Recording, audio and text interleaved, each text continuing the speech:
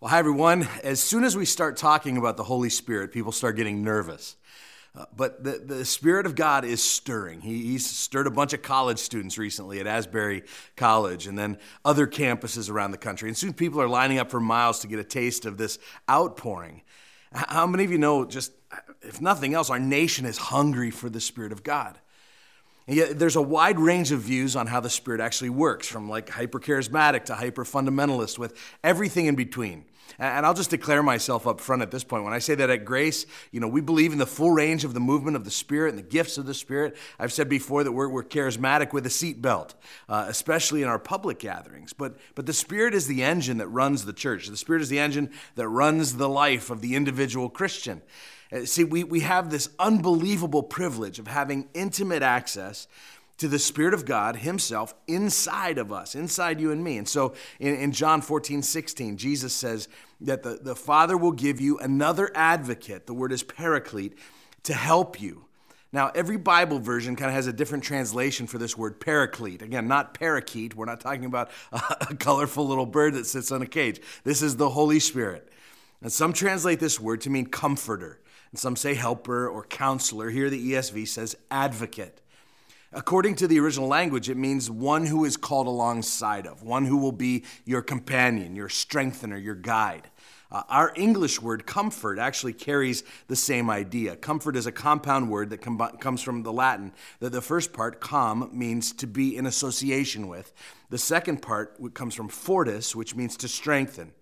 And so our English word for fort, for example, a military fort, it comes from this same word, fortis. And so when you put these two words together, the word comfort means to be strengthened by one's company. And so the Holy Spirit is our relational fortress. And notice when Jesus calls him a counselor or a comforter, he treats him as a person and not a force. One of the mistakes that people make is calling the Holy Spirit an it, but he is a he. And it makes a big difference in your life if you understand that you're being indwelt and led and purified by a person who in his essence is the love of God, not by this kind of impersonal, the force be with you kind of thing from a distant God. Now, later in John 20:21, Jesus gathers his disciples and he says, now, as the Father has sent me, he's sending them out now, I'm sending you.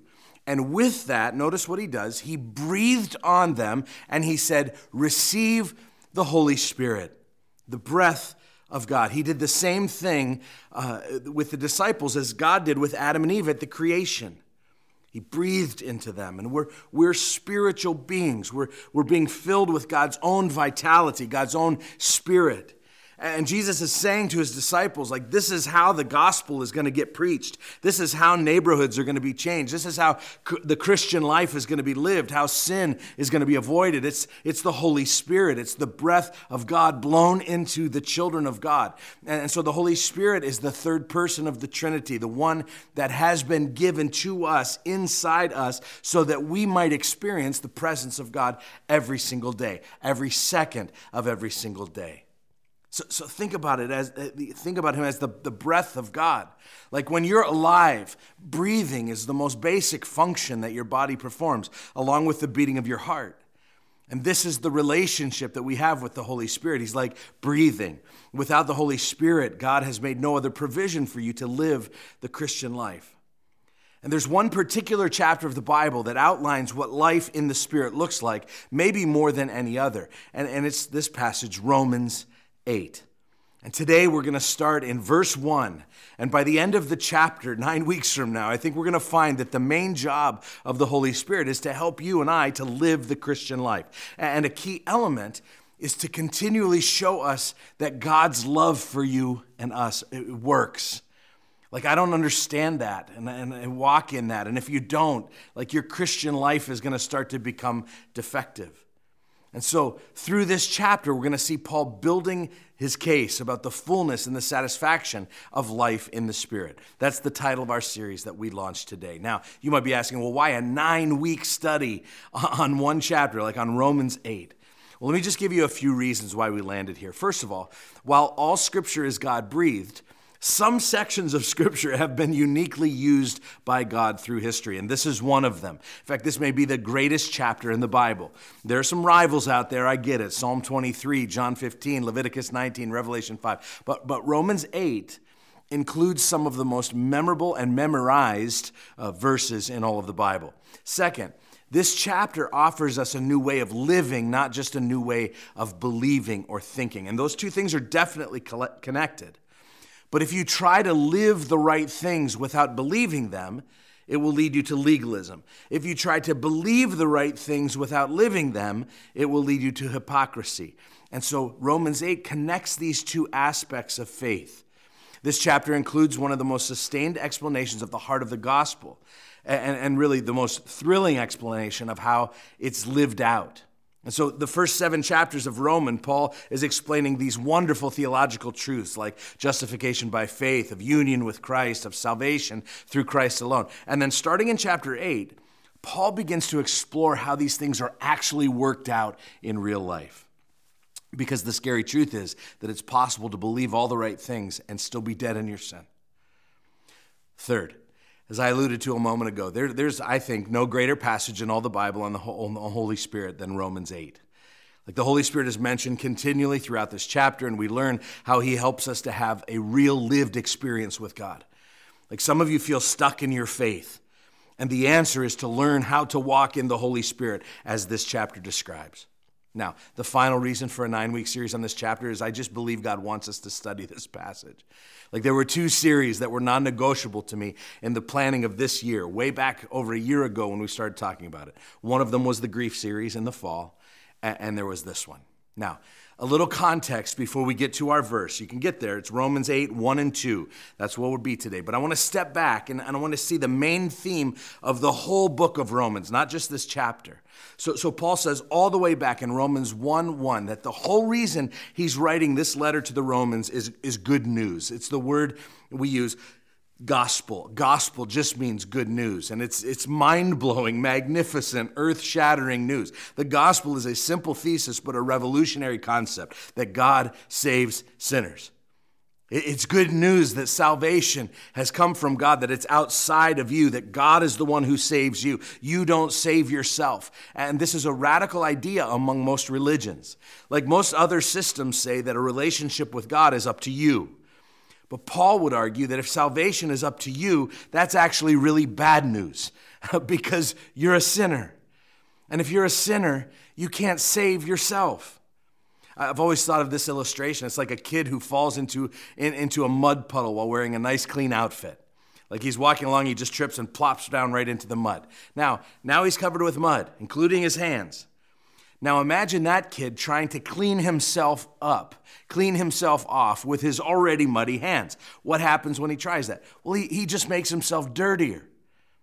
What that kid needs is someone outside himself who is clean, hopefully with a hose to make him clean. That's his only shot. He can't clean himself up while he's covered in mud. And the gospel says you're too dirty, you're too guilty to clean yourself off. But praise God, Jesus has washed you whiter than snow. And so as the book of Romans goes along and presents this gospel, there are 4 big words of Romans that I want to point out to you, 4 major themes that we should be aware of as we arrive at chapter 8. And the first big word I just alluded to is sin. And sin has brought about the wrath of God. Things are not okay with God as it relates to the trajectory of sin in the world. You see, we can't get into the good news until we internalize the bad news. And the bad news is that because of your sin and mine, we are justifiably under the wrath of God. We are sinners more deeply than we can imagine. And so for the first 3 chapters of Romans, Paul is pounding away at how deep of a hole sin has dug for us. You don't realize how great grace is until you realize how bad sin is. The second big word is this word justification. This is arguably Paul's favorite word. How are we made right with God? Well, he says God justifies you. God declares a sinner to be righteous by faith based on the righteousness of Jesus Christ. And he doesn't wait until you get yourself righteous. He does this legal act. He justifies you. And the way I always learned it back in the day was justify means just as if I'd never sinned because of the saving work of Christ. The third big word I want you to see is this word grace. It's a popular word around here. It just means God's undeserved favor. That God has a loving disposition toward you and me. That we deserve judgment, but instead God gives us favor and love and acceptance. That's called grace. And finally, the fourth big word is this word sanctification. Like, lest you hear that word justification a moment ago and think, woohoo, like now anything goes. I can do whatever I want. Paul continually comes back and he reminds us that God saved you to transform you. He saved you from something, your sin, but he also saved you to something, from a life of sin and to a life in the Spirit. And so now that you've been justified from your sin and you've received grace, now you have a new leader and a new Lord and a new heart and a new desire and a new disposition and new loves. And so sanctification is the process by which you're becoming more and more like Jesus during this lifetime. And so with that big picture, we come to chapter 8, and surprisingly, we find that the main character in the story of your transformation is not you. The main character is the Holy Spirit. So hopefully you found yourself to Romans 8 by now, as I've been laying all this groundwork. The first step is for the Spirit to connect us, we find, with what Jesus has already accomplished in order that we might live in the fullness of the Christian life. But Paul's acknowledging this tension right up front that's universal. The tension is wanting to live a certain way, but not living up to that standard. Anybody know what I'm talking about? Like you try to live up to a certain standard, but you fail. Like you have standards for yourself and then you don't meet them. And maybe you have family standards and you can't seem to live up to them. Or you have job standards, certainly spiritual standards at times. So you kind of live under the weight of these unmet expectations. I'm not good enough. I'm not successful enough. I'm not pretty enough. I'm not strong enough or smart enough. And you live constantly with a kind of low-grade shame and disappointment in yourself. Anybody relate to any of this? Do you remember when you were a kid and you did something wrong and your parents would say to you those fateful words? They would say, I'm not mad, I'm just disappointed. You're like, oh, come on. Like what a horrible state of being. You're like, no, where's the belt? Like where's the wooden spoon? I'll do it myself if I have to, but I don't want to just live under this cloud of disappointment. Some of you are living your lives thinking, God is surely disappointed in me. And so from the jump here, Paul establishes, how does God view sinners like us who are fighting but too often failing? Before he shows us how to live our lives according to God's Spirit, and in the rest of chapter 8, he has to establish at the beginning our standing before God and the consequences of that standing. And so he says in our two verses for today, it's Romans 8, 1 and 2, he says these beautiful words. There is therefore now no condemnation for those who are in Christ Jesus. For the law of the Spirit of life has set you free in Christ Jesus from the law of sin and death. Here's today's kind of summary idea that we desperately need the Holy Spirit living in and through us so that we can live free. Now, before we talk further about that freedom, we need to do one more bit of context work. Because if you've been around here at all, you'll know that we can't just rush past this word that Paul uses at the beginning, this word therefore. That word therefore means that he's drawing a conclusion. He's building on an idea that he's already established. And to understand the meaning of this passage today, we need to understand what concept he's concluding.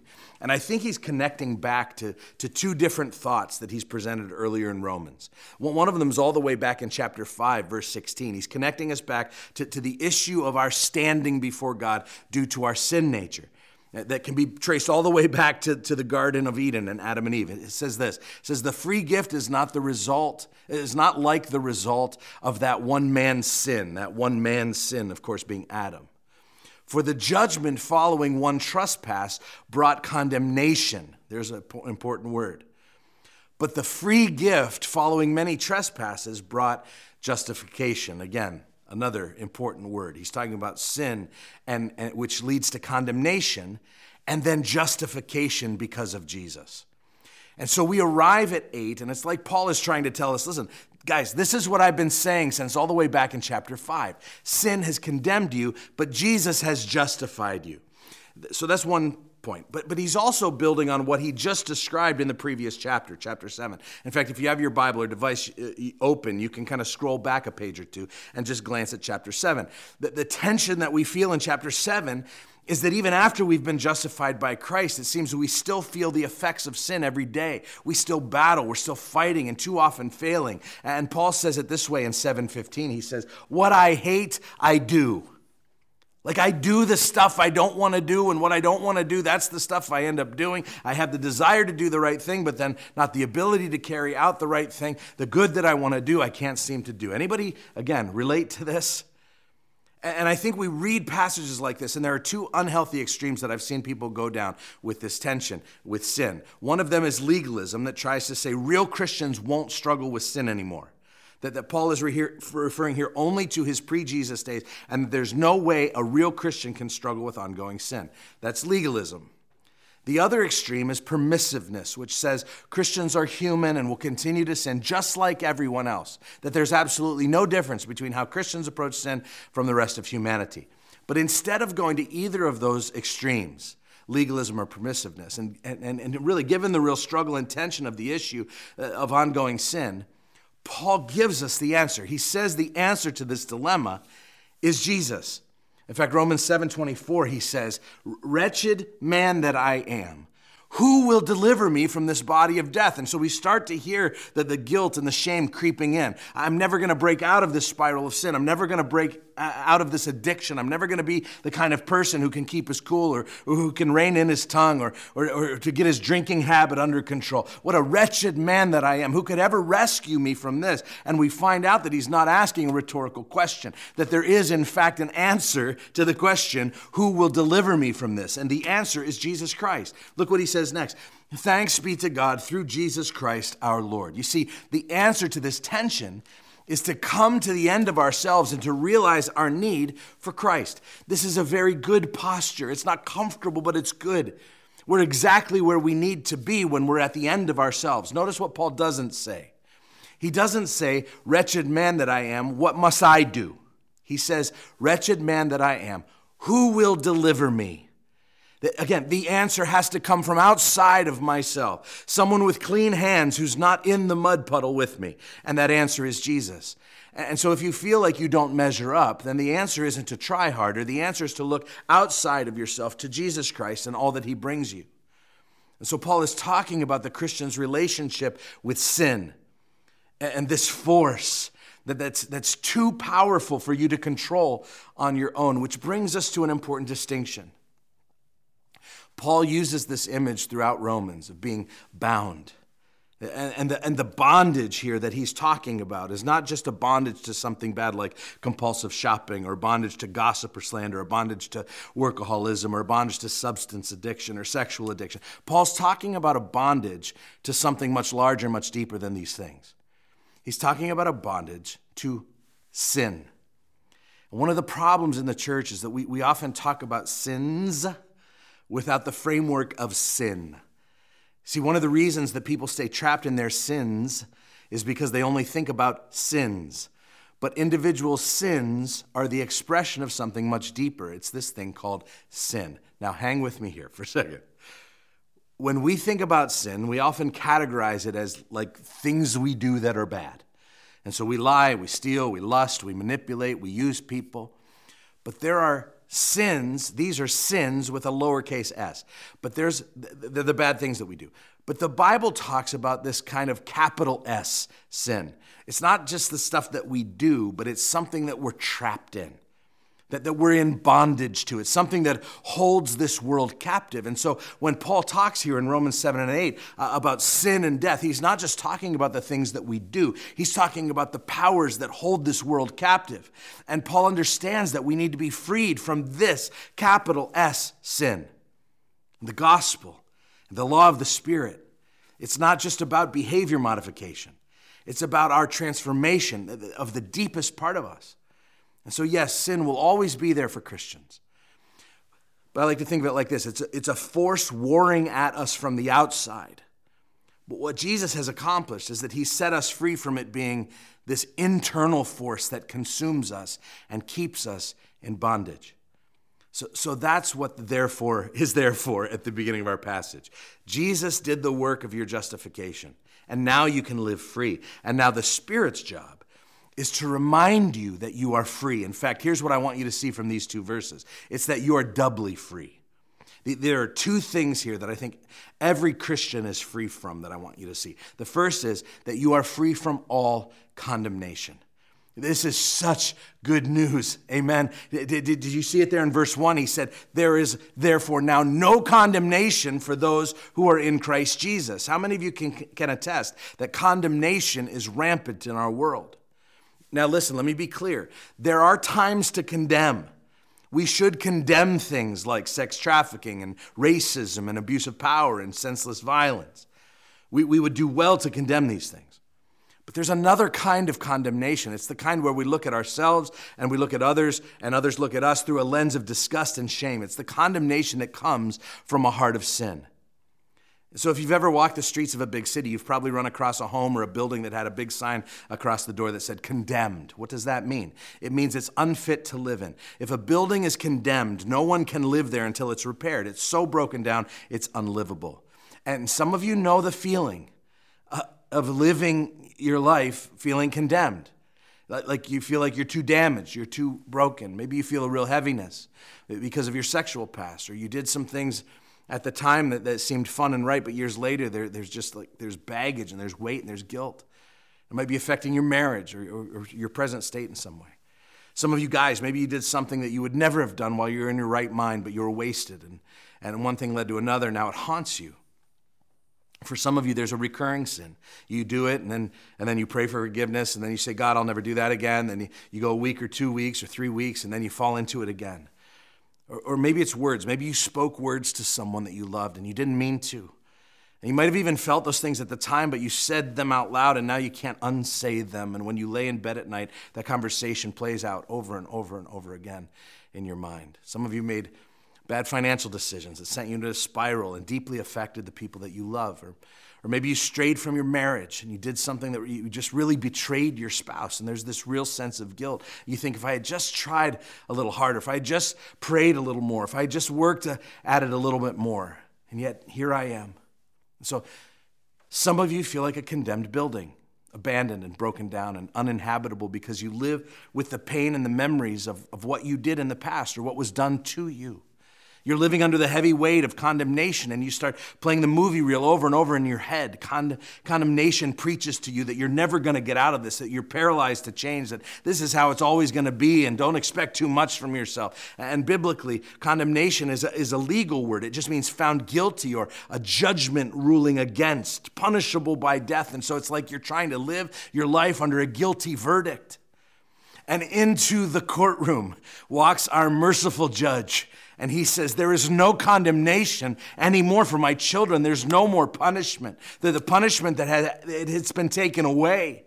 God has forgiven you. God has pardoned you. And I hope you can see how important this is. In fact, Dr. Martin Lloyd-Jones said it this way. He said, if you've got a hold of this idea, you will have discovered the most glorious truth you will ever know in your lifetime. He says, most of our troubles are due to our failure to realize the truth of this verse.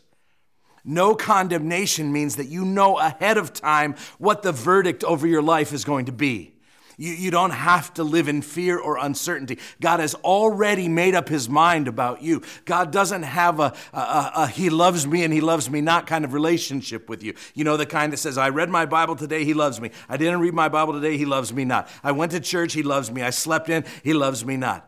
No, that's not the relationship. And when this great truth settles in on you, this passage says that the truth of this great promise of no condemnation, you know when it kicks in? Notice what the passage says?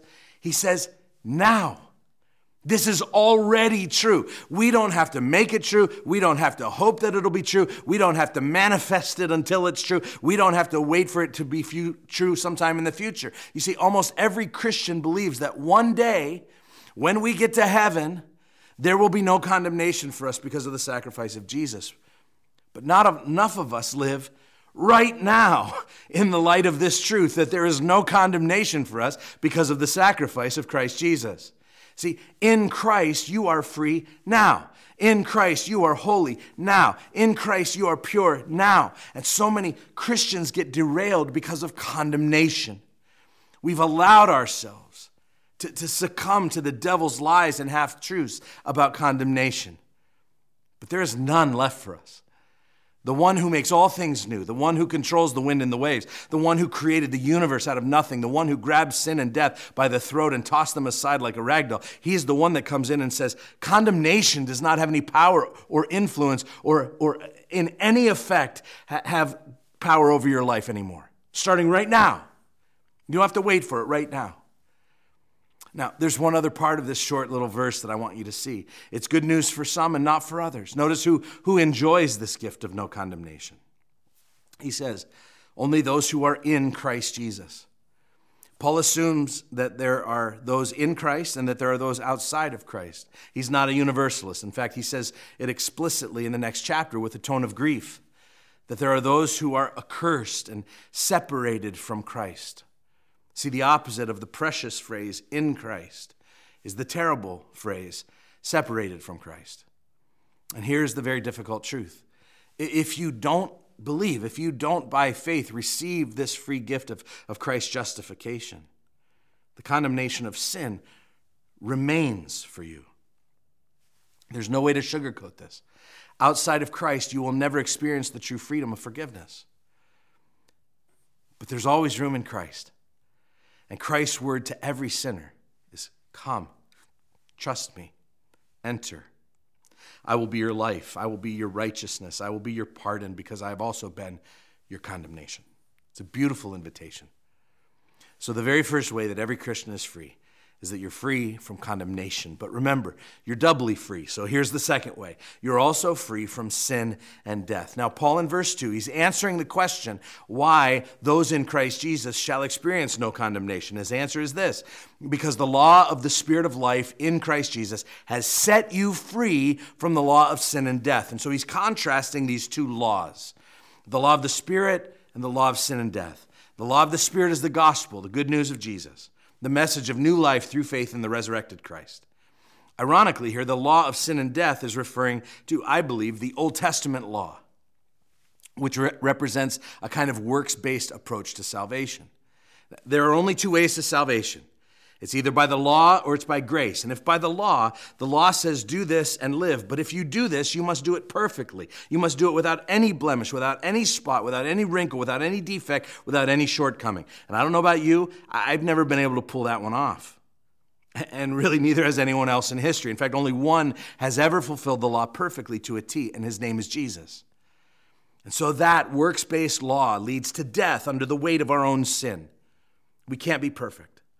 But Jesus came, and he lived the life that we should have lived, and he died the death that we should have died, so that we could receive the gift of liberation that comes only through the Spirit of life in Christ Jesus. So he institutes this new law of the Spirit of life. And one of the Spirit's key roles is to constantly remind us of this, that we are doubly free. And here's where the rubber meets the road. You can come together on a Sunday like we're doing and say, oh, I'm free, and woohoo, yes, there's no condemnation for me in Jesus. But then there's this little thing called Monday. And you go out and you get criticized by your boss, or you get in a fight with your spouse, or your kid escorts you to your very last nerve. And we can believe these things are true and yet not live as if they're true in our real lives. It's because we let all the other messages overwhelm us. We tune our ears to the frequencies of the critics, the frequencies of the naysayers, the frequencies of our enemy, Satan, instead of tuning our heart to the voice of the Spirit who's reminding us. See, we find out at the very beginning of this chapter that one of the key roles of the Holy Spirit is to remind us again and again and again and again and again that we are free, and that freedom in Christ must be translated then into our everyday lives. Some of you remember the great Nelson Mandela. He spent 27 years in prison, incarcerated. And on the day that he was released from prison, he walks from the cell through the gate and out into the free world for the first time in 27 years. 10,000 days he had spent locked up. And he said this quote. He said, as I finally walked through those gates, I felt, even at the age of 71, that my life was beginning anew. That's what Paul's saying. If you're in Christ Jesus, your life has begun anew. The law of the Spirit of life has set you free in Christ Jesus from the law of sin and death. There is no more condemnation for you. My church family, I pray that we would look and behave this morning as though we are set free in Jesus Christ, alive to God, alive to Christ, alive to His Spirit, alive to His Word, alive to all the things that matter. I can't wait to see how the Spirit will use this study over the next 9 weeks to transform His church. So listen, let me just point you to some next steps as we begin here today. The first is, would you commit to the series? This is going to be a great focus for us during Lent and all the way through Easter, just to prioritize it and say, I'm not going to miss one of these weeks as we walk through this life-changing chapter of the Bible. The second thing is to know that our staff has already committed to memorizing a portion of Romans 8. There's something very powerful that happens when you commit a section of the Bible to memory. And there are all kinds of gems in this chapter. Many of us on staff have committed to memorizing 21 verses, Romans 8, 18 to 29. If you'd like to join us on that adventure, there's a little memorization schedule in the devotional book that hopefully you received. You can also download a digital copy. There's a fillable PDF version over at our page, whoisgrace.com/read. But there's a third next step that I want to lead us into today. Just spiritually, there can only be one response to what we learned about today, and that is just overwhelming thanksgiving and overwhelming gratitude. It's to respond with overwhelming worship and love toward God, that He has found a way to justify sinners like us. That we would go home this afternoon repeating this phrase to ourselves. Tell yourself, I'm in Christ Jesus and there's no condemnation. God has already decided what He thinks of me. What a healing balm that is. What a beautiful truth that is. What a glorious reality that is. When you stop and think about it just for a moment, you can hardly even believe it. And a million questions arise in your mind as to how that can be possible, but it's true. It's truer than anything else that you'll see or hear today or this week for the rest of your lifetime. That in Jesus Christ, there is no condemnation. Your sins have been blotted out. And now, under the law of the Spirit of life, you are free. It takes your breath away. Let's worship Him now for that truth. I love you guys.